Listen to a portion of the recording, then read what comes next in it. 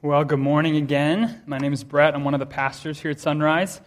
If you have a Bible, would you please turn to Mark chapter 10, the Gospel of Mark chapter 10. If you don't have a Bible with you, you are welcome to use one of the Bibles in these black chair back pockets. If you don't own a Bible, you're welcome to keep one of the Bibles in these black chair back pockets. We want everyone to have access to God's Word, and so please help yourself. If you do use one of these Bibles, Mark chapter 10 is on page 722. Mark chapter 10, and we're going to start reading in verse 23.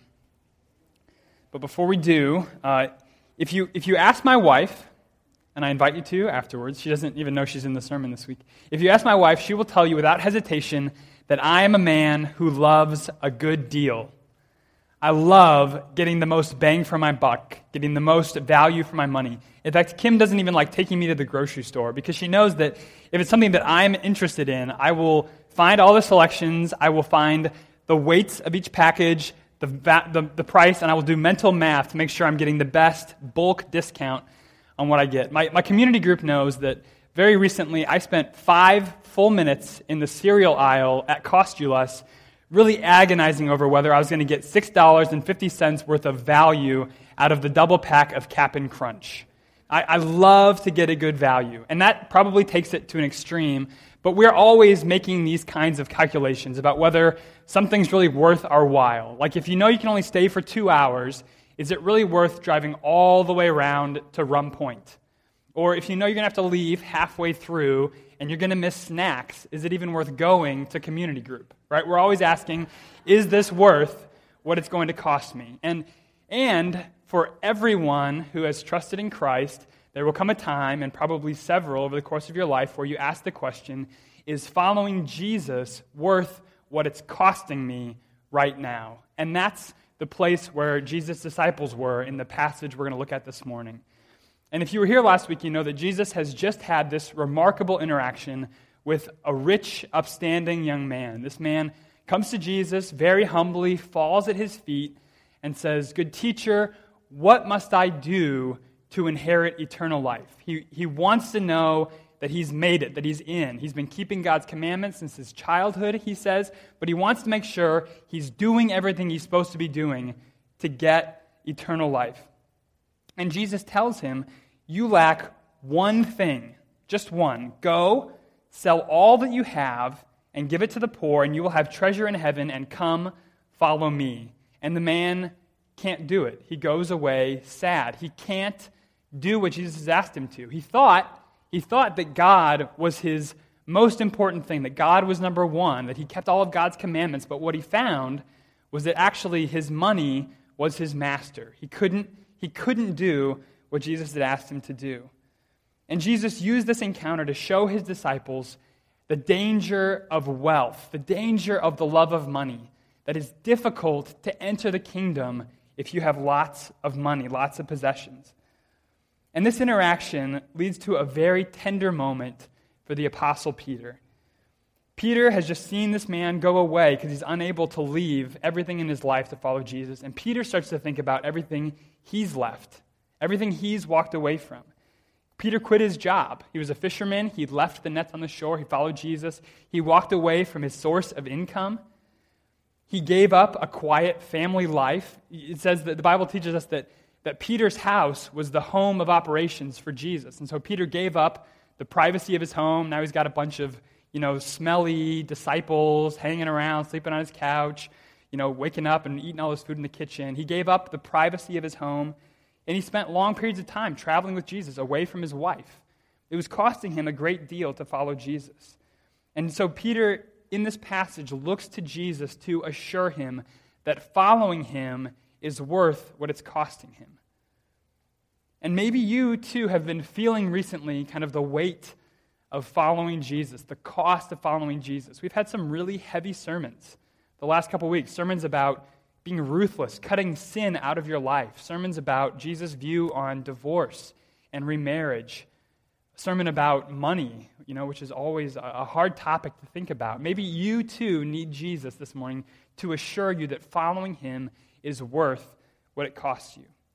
So let's pick up the story in Mark chapter 10, verse 23. And Jesus looked around and said to his disciples, "How difficult it will be for those who have wealth to enter the kingdom of God." And the disciples were amazed at his words. But Jesus said to them again, "Children, how difficult it is to enter the kingdom of God. It is easier for a camel to go through the eye of a needle than for a rich person to enter the kingdom of God."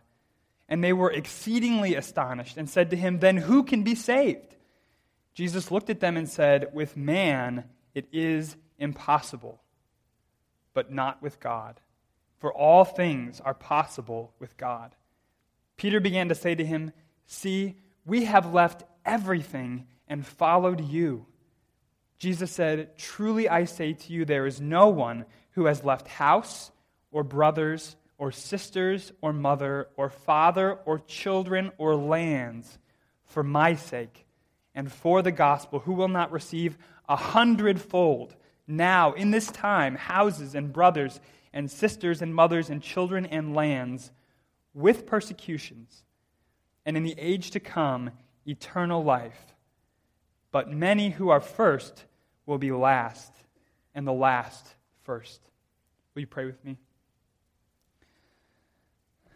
Our Father, we come to you again full of need. We need you to speak. We need you to come by your Spirit. Help us to understand. Help us to see our own lives in light of your word. Help us to live the way you've called us to live. We need you to come. God, this is vain if you are not here. And so, Father, please come, be with me, be with these people as we look at your word, and let your will be done. In Jesus' name. Oh, and we pray for Pastor Ryan. We pray for Pastor Ryan in Peru with Eduardo and Emily and the teenagers from Grace Christian Academy. Father, please, he's preaching this morning too. Please bless him this morning. Bless the church where he's preaching. Father, please fill him with energy and strength. Lord, please bless the church in Peru and those who don't know you in Peru through Pastor Ryan. We pray in Jesus' name. Amen. So in this passage, we're going to see 3 assurances from Jesus that following him is worth whatever it costs us. And the first assurance is eternal life is a gift, not a purchase. Eternal life is a gift, not a purchase. There's a danger anytime we talk about what it costs us to follow Jesus, the cost of discipleship, that we can start thinking of eternal life as something we can buy with our obedience. If we just try hard enough, if we just deny ourselves enough, if we just carry our cross every day, then we can know we have eternal life. And believing that will crush you because you can never be good enough to feel like I'm obeying Jesus enough to have eternal life.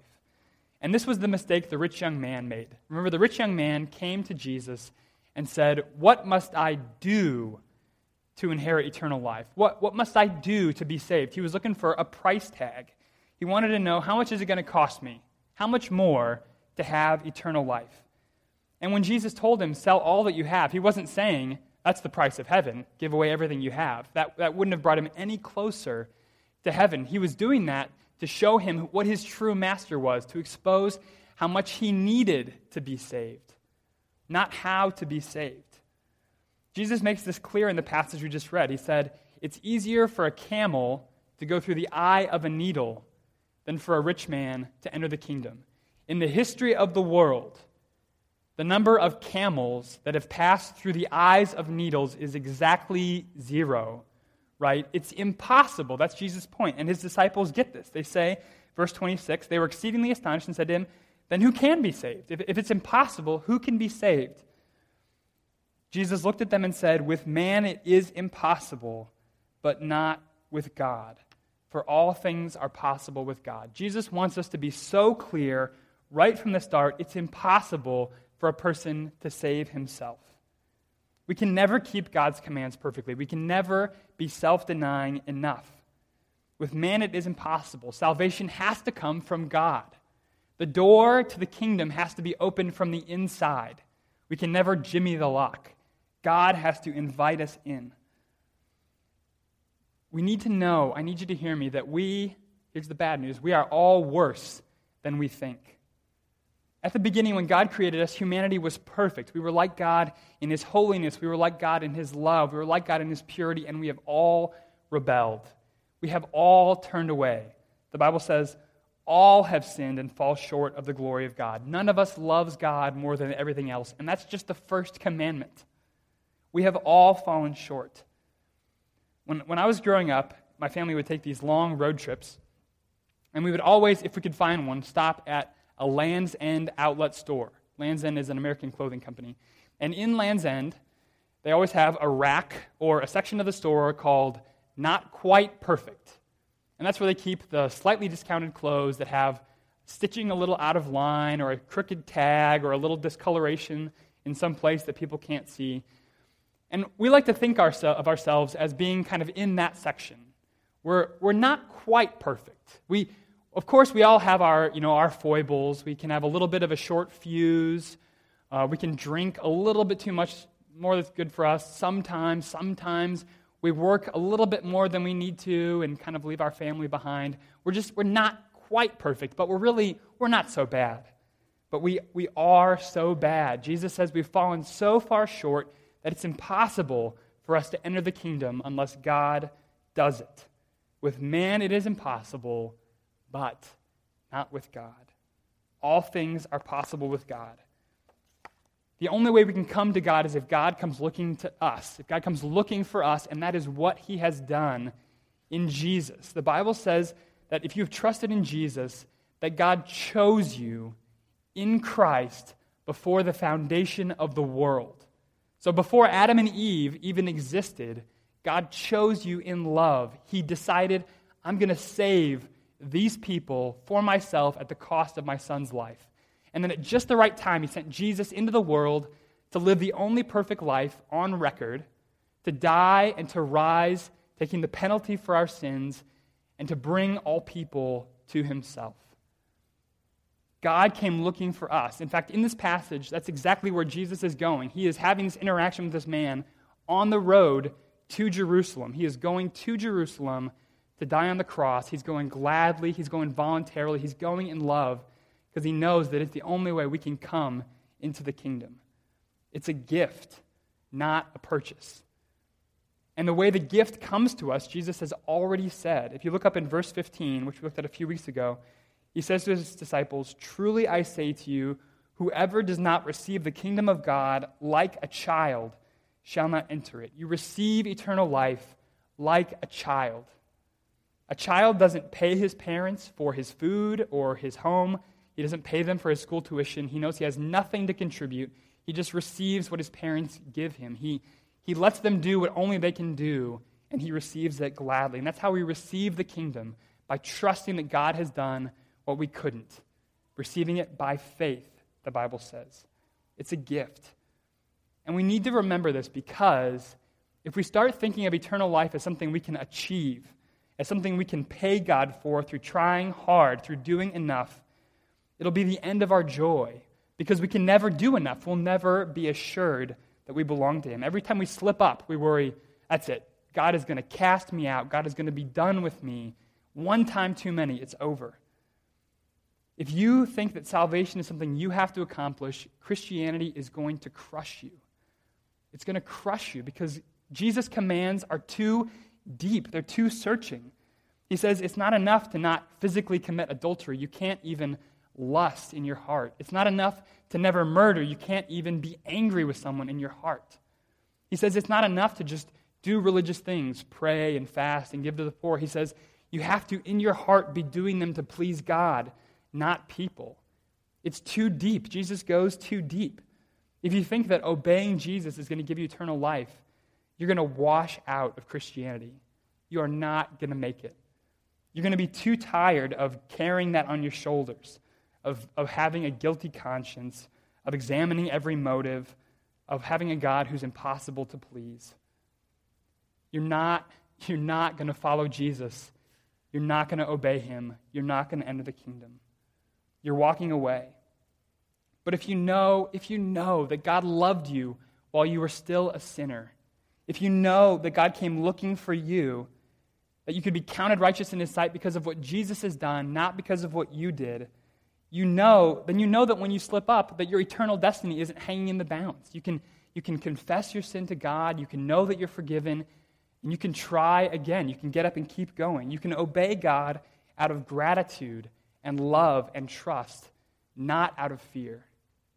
We need to understand this groundwork before we even start talking about the cost of following Jesus. So if we're going to know that following Jesus is worth it, we need to know first that eternal life is a gift, not a purchase. The second assurance in this passage is Jesus knows that the gift comes with a cost. Jesus knows the gift comes with a cost. One of the paradoxes about Christianity is this, that even though eternal life comes to us absolutely freely as a gift, that it costs us everything to receive it. Jesus says that following him means carrying a cross. He says that following him is a kind of death.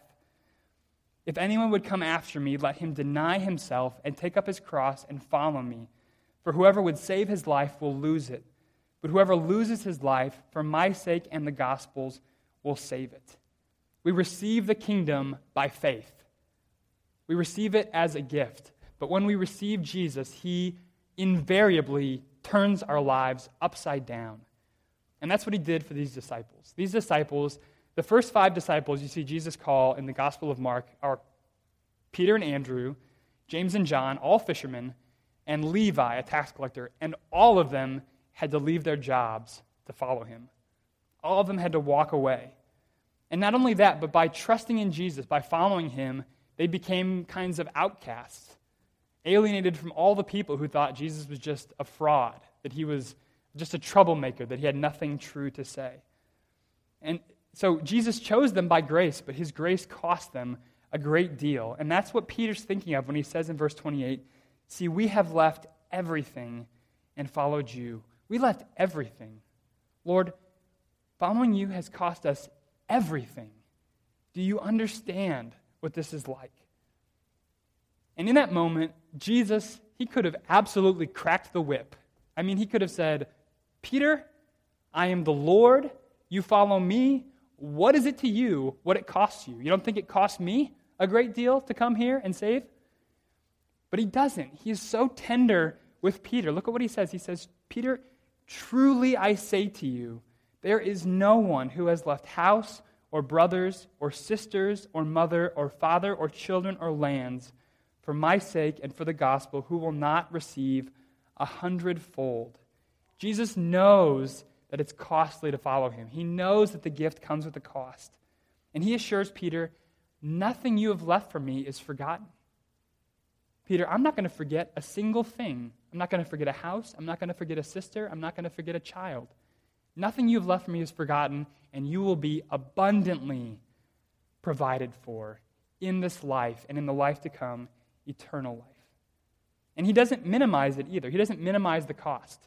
I mean, the things that he says that his followers have given up or that they may have to give up, these are not little things, right? He says house, brothers, sisters, mother, father, children, lands. This isn't like following Jesus might mean limiting ourselves to one dessert at dinner or drinking Folgers instead of Starbucks. This isn't small change. These are the big realities of life.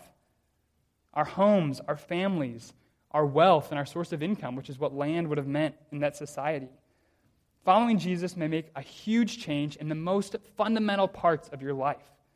People who trust in Jesus today will find that he calls them to get rid of things that are incredibly precious to them.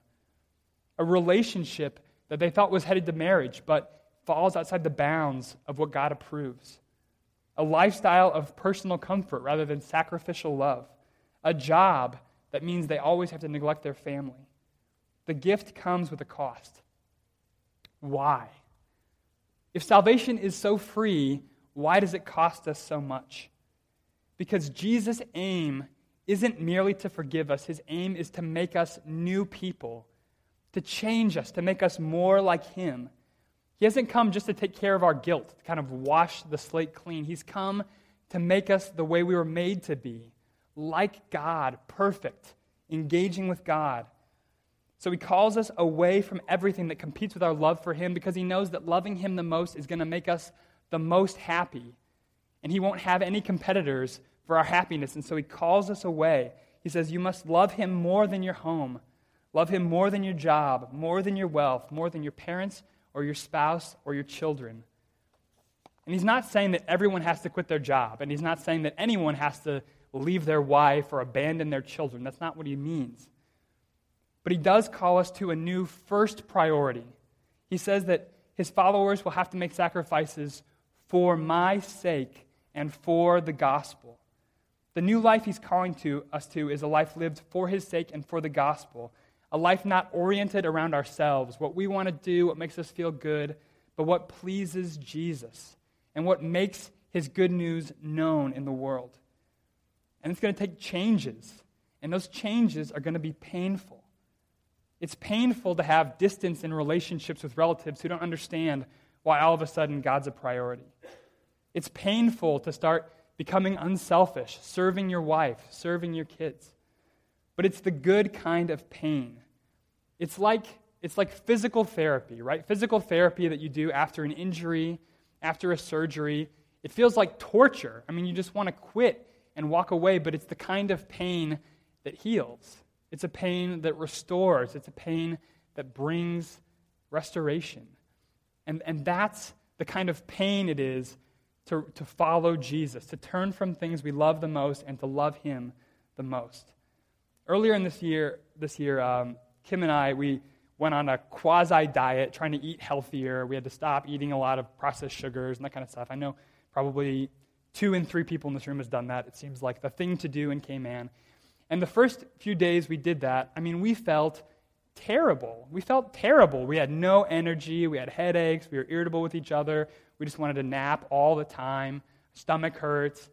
And it was because our bodies had to learn how to live on real food, because you can't just eat, cookies for breakfast and cookies for lunch and a sensible meal of ice cream at dinner. You can't live on that, right? You need to live on real food. And our bodies, it was traumatic to start living on real food.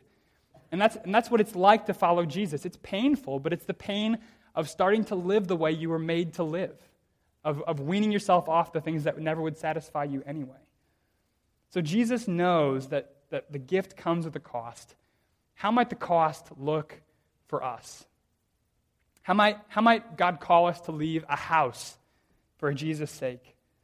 I mean, it might mean, as it did for the rich young man, actually leaving the house, selling the house, to move somewhere where the gospel isn't known, or to downsize so you have more money to give away. But you might not have to leave your house like that. It might be like it was for Peter, who kept his house, but now he used it for Jesus. He used it for the disciples. He used it for the sake of the gospel as a place to host, as a place to bring people in. It might mean having community group in your house, having people over for dinner. It might mean letting people crash on your couch when they have nowhere else to go, letting your house serve Jesus' purposes. How might we need to leave brothers or sisters or mother or father or children for Jesus' sake and for the gospel? It won't mean abandoning your kids, so don't worry about that. But it might mean spending less time alone as a family so you can be more engaged together in the community of the church. It might mean going to a community group, even though it means leaving the kids with a babysitter once a week. It might mean raising your kids in such a way that someday they'll leave you to go preach the gospel, to go move somewhere where Jesus is needed. It might mean disappointing your parents or your siblings by the job you take or by where you live, because you've made a choice about what's best for your walk with God, not what's best for them being near their grandkids. How might we need to leave lands for Jesus' sake? At the time, your land was your nest egg. It was your inheritance. It was your source of reliable income. So to leave your land meant you had to walk away from financial security and trust God to provide for you. So for us, leaving land might mean being so generous with our money that we can't do everything we want to do with it. It might mean taking a lower-paying job to be more at home or more able to participate in God's people. I don't know how the cost is going to come to you. I don't even know how it's going to come to me in the next few years. But when it comes, I want us to remember that Jesus knows the cost. He doesn't forget what we leave for his sake. It's not a waste. He knows what it costs, and he cares for us. And even more importantly, the third assurance in this passage is God's provision vastly outweighs the cost. God's provision vastly outweighs the cost. Look again at verse 29. Jesus said, "Truly I say to you, there is no one who has left house or brothers, or sisters, or mother, or father, or children, or lands, for my sake and for the gospel, who will not receive 100-fold now in this time, houses and brothers and sisters and mother and children and lands, with persecutions, and in the age to come, eternal life. He says that everything we lose, everything we leave, everything it costs us to follow him will come back 100-fold now, in this time, and in the age to come, eternal life. And that is without exception. He says, no one leaves anything who does not receive 100-fold. So God's going to provide to those who follow Jesus at great cost something worth 100 times what they've given up. But what is the 100-fold? What is this provision from God? We know that it can't be literal. It can't be that Jesus is going to give you literally, what would you do with 100 mothers? Or 100 houses? It can't be just kind of this one-for-one, like you give up your morning coffee and he gives you 100 coffees back. It's not literal. And it also doesn't mean material wealth and comfort. There are people who use this passage to manipulate others by saying, if you give to my church, if you give to this ministry, if you give $10, God's going to give you 100 times that back. This is the way to be rich. That can't be it, because Jesus has just talked to his disciples about the danger of love of money. He just said, it's more difficult for a camel, or it's easier for a camel to go through the eye of a needle than a rich person in the kingdom of heaven. How cruel would it be to then say, and if you want to be rich, I know the way. Here's the secret. That would be totally inconsistent. And it makes even less sense when you consider that Jesus was, functionally homeless for most of his ministry. The Apostle Paul often went without shelter, often went without food. Following Jesus is not a guarantee of material comfort or riches. This is not a back door to an easy life. He actually goes out of his way to say that with these things God provides will come persecutions. He's not saying I'm going to make it easy. He says I'm going to make it worthwhile. So what is this 100-fold? At the very least, Jesus seems to be talking about the undeserved joys of belonging to God's people. Because if you look at the language he uses, the things that we have to leave, he says it's houses and family and lands. It's the language of home. And we know that for Jesus, home is wherever his people are. Right? There's this place in Mark chapter 3 we saw a while back where some people come to Jesus and they say, Jesus, your mother and your brothers are outside looking for you. And Jesus looks around at this crowded room, all these people who have packed in to listen to his teaching, and he says, here are my mother and brothers. Whoever does the will of God is my brother and sister and mother. He says, this is my family. These people who follow me, this is my community. And it's the same for us. The church has become a family, a community.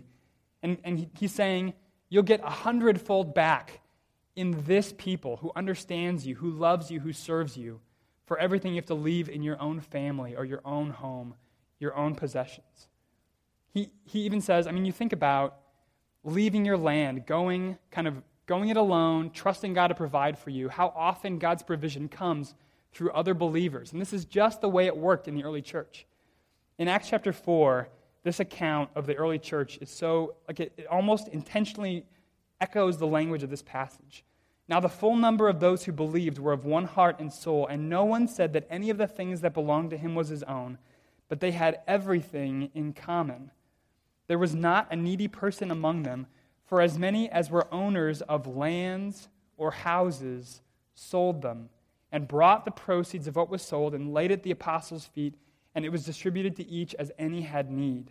So if God calls us to financial sacrifice, he intends to return 100-fold through providing for us through his people, through the church.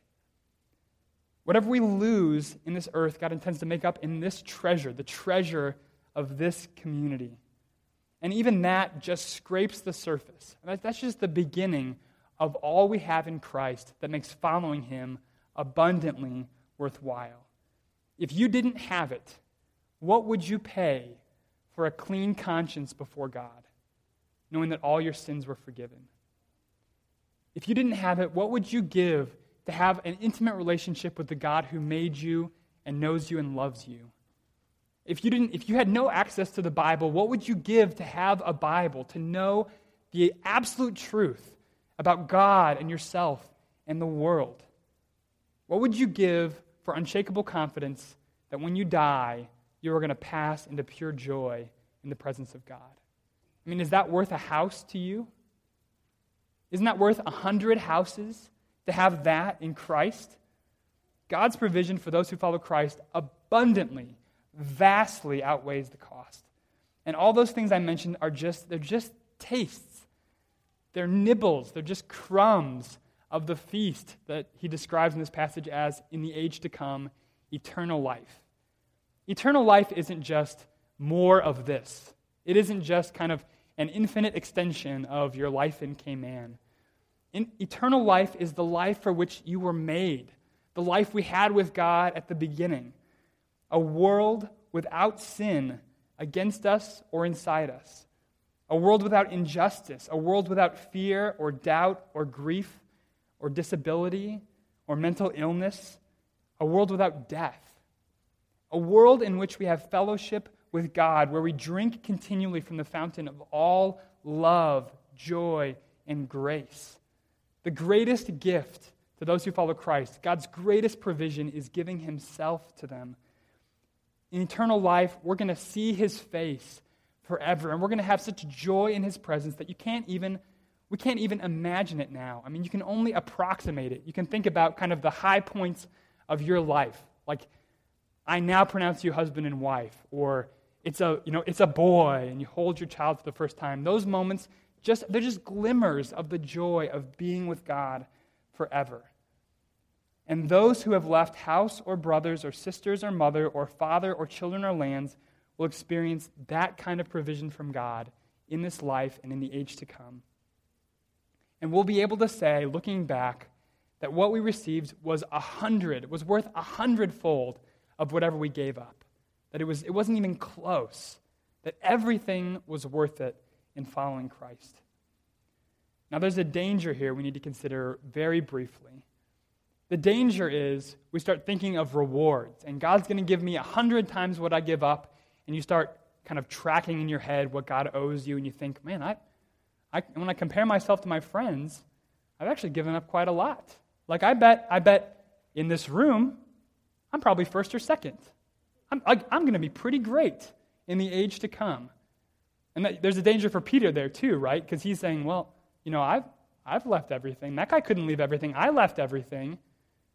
I bet something pretty good's coming for me. And so Jesus cuts him off right there and says, verse 31, but, Peter, many who are first will be last, and the last first. We don't know how it's going to shake out, and it's dangerous to start sort of tracking what God owes you in rewards and comparing yourself to other people.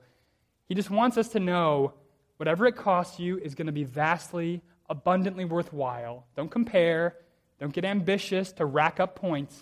Just know that I remember what it cost you, and it's going to be worthwhile. So with that said, let's consider briefly what difference this passage makes in our daily life.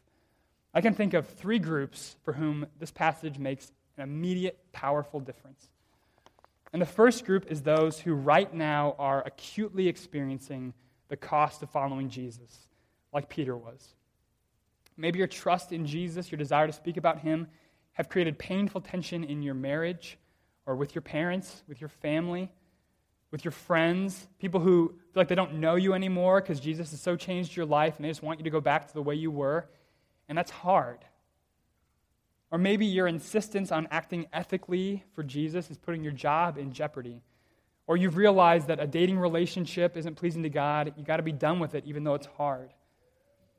You're experiencing the cost of living for Jesus and the gospel instead of yourself, and you're thinking and wondering, if you're honest, is this worth what it's costing me? And Jesus' answer to you is an unequivocal yes. It is infinitely worth whatever it's costing you to follow me. You will receive from God 100-fold for all you lose, and in the age to come, eternal life. So don't shrink back. Don't walk away. This will be worth it. David Livingstone, who some of you may know, was a Scot who gave his life to Africa to bring the gospel into the interior, and he tried to undermine and disestablish the African slave trade. He experienced a lot of hardship in the course of it. Illness, long separation from family. He was attacked by a lion, right, which was probably an awesome scar, but no fun at the time. He once said in an address to Cambridge University, he says, "People talk of the sacrifice I have made in spending so much of my life in Africa. It is emphatically no sacrifice. Say rather, it is a privilege. Anxiety, sickness, suffering, or danger now and then, with a foregoing of the common conveniences and charities of this life, all these are nothing when compared with the glory that will be revealed in and for us." Listen to this. I never made a sacrifice. I never made a sacrifice. Whatever you're going through now, whatever it's costing you to follow Jesus, someday you will look back on it and you will say, I never made a sacrifice. What God has given me is worth 100 of everything I gave up. I also want to say something to those who are counting the cost, not experiencing it, but counting it. Those like this young man, this rich young man, who have not trusted Jesus, who are not following him, and who are wary of making a commitment to Christ when you see, kind of ahead of time, in this sermon, what it could cost you to follow him. Jesus assures you in this passage that what you will gain in him, abundant provision and joy, in the age to come, eternal life, it will make every sacrifice abundantly worthwhile. The costly obedience to which Jesus calls us is what he knows will make us most happy. Not happy in the cheap thrills of this world, but happy in him forever. So don't walk away from him. He offers you life for nothing. He offers his body and blood by faith. You don't have to work. You don't have to earn it. He gives himself freely to all who call upon his name, and it will be worth it. So trust him. And finally, this passage has something to say to what I will call the young folks. And I don't mean the teenagers, although I hope that they are listening. I'm talking about people in their 20s and 30s, not married or married without kids, who are so much more flexible and able to just pick up and go than the rest of us. This passage sets you free to make great sacrifices for the sake of the gospel. Jesus said that this gospel of the kingdom, this good news about Jesus, will go throughout the whole world. It'll be preached as a testimony to all nations. The good news about Jesus needs to go everywhere. And though God may call families to go, he may call people in their 80s to go, in history, some of the greatest advances of the gospel have been made by people who have their whole lives ahead of them and decide, I'm not going to take the career route. I'm not going to go for money. I'm going to live my life. I'm going to pour it out for Jesus' sake and for the gospel among the nations. And so as you're making your plans about what your life is going to look like, don't forget this passage. Don't forget that whatever you give up, God will give 100-fold, and in the age to come, eternal life. Whatever it costs you will be worth it. And so think about the nations as you plan out your life. There is joy for you from God in great sacrifices for the gospel. Jesus gives us eternal life freely as a gift, not a purchase. With the gift comes a cost, but Jesus knows the cost, and he assures us that it will be abundantly worthwhile, that God's provision will vastly outweigh the cost. So Sunrise, by God's grace, let's follow Jesus despite the cost, trusting in the greatness of the joy that awaits us. Let's pray. Our Father, we thank you for this assurance. We thank you, above all, for eternal life in Jesus, which you give to us freely, not by works, so that no one may boast, but by faith, by your grace. And we thank you that you know that it costs us to follow you, that you don't forget what it costs us, but you promise to abundantly, over the top, bless us in this life and in the age to come. And the greatest blessing is knowing you, is walking with you, is belonging to you. And so please, God, help us to make the costly choices in obedience to you that advance the gospel and bring you glory, and that are, in the end, most for our joy. We pray in Jesus' name. Amen.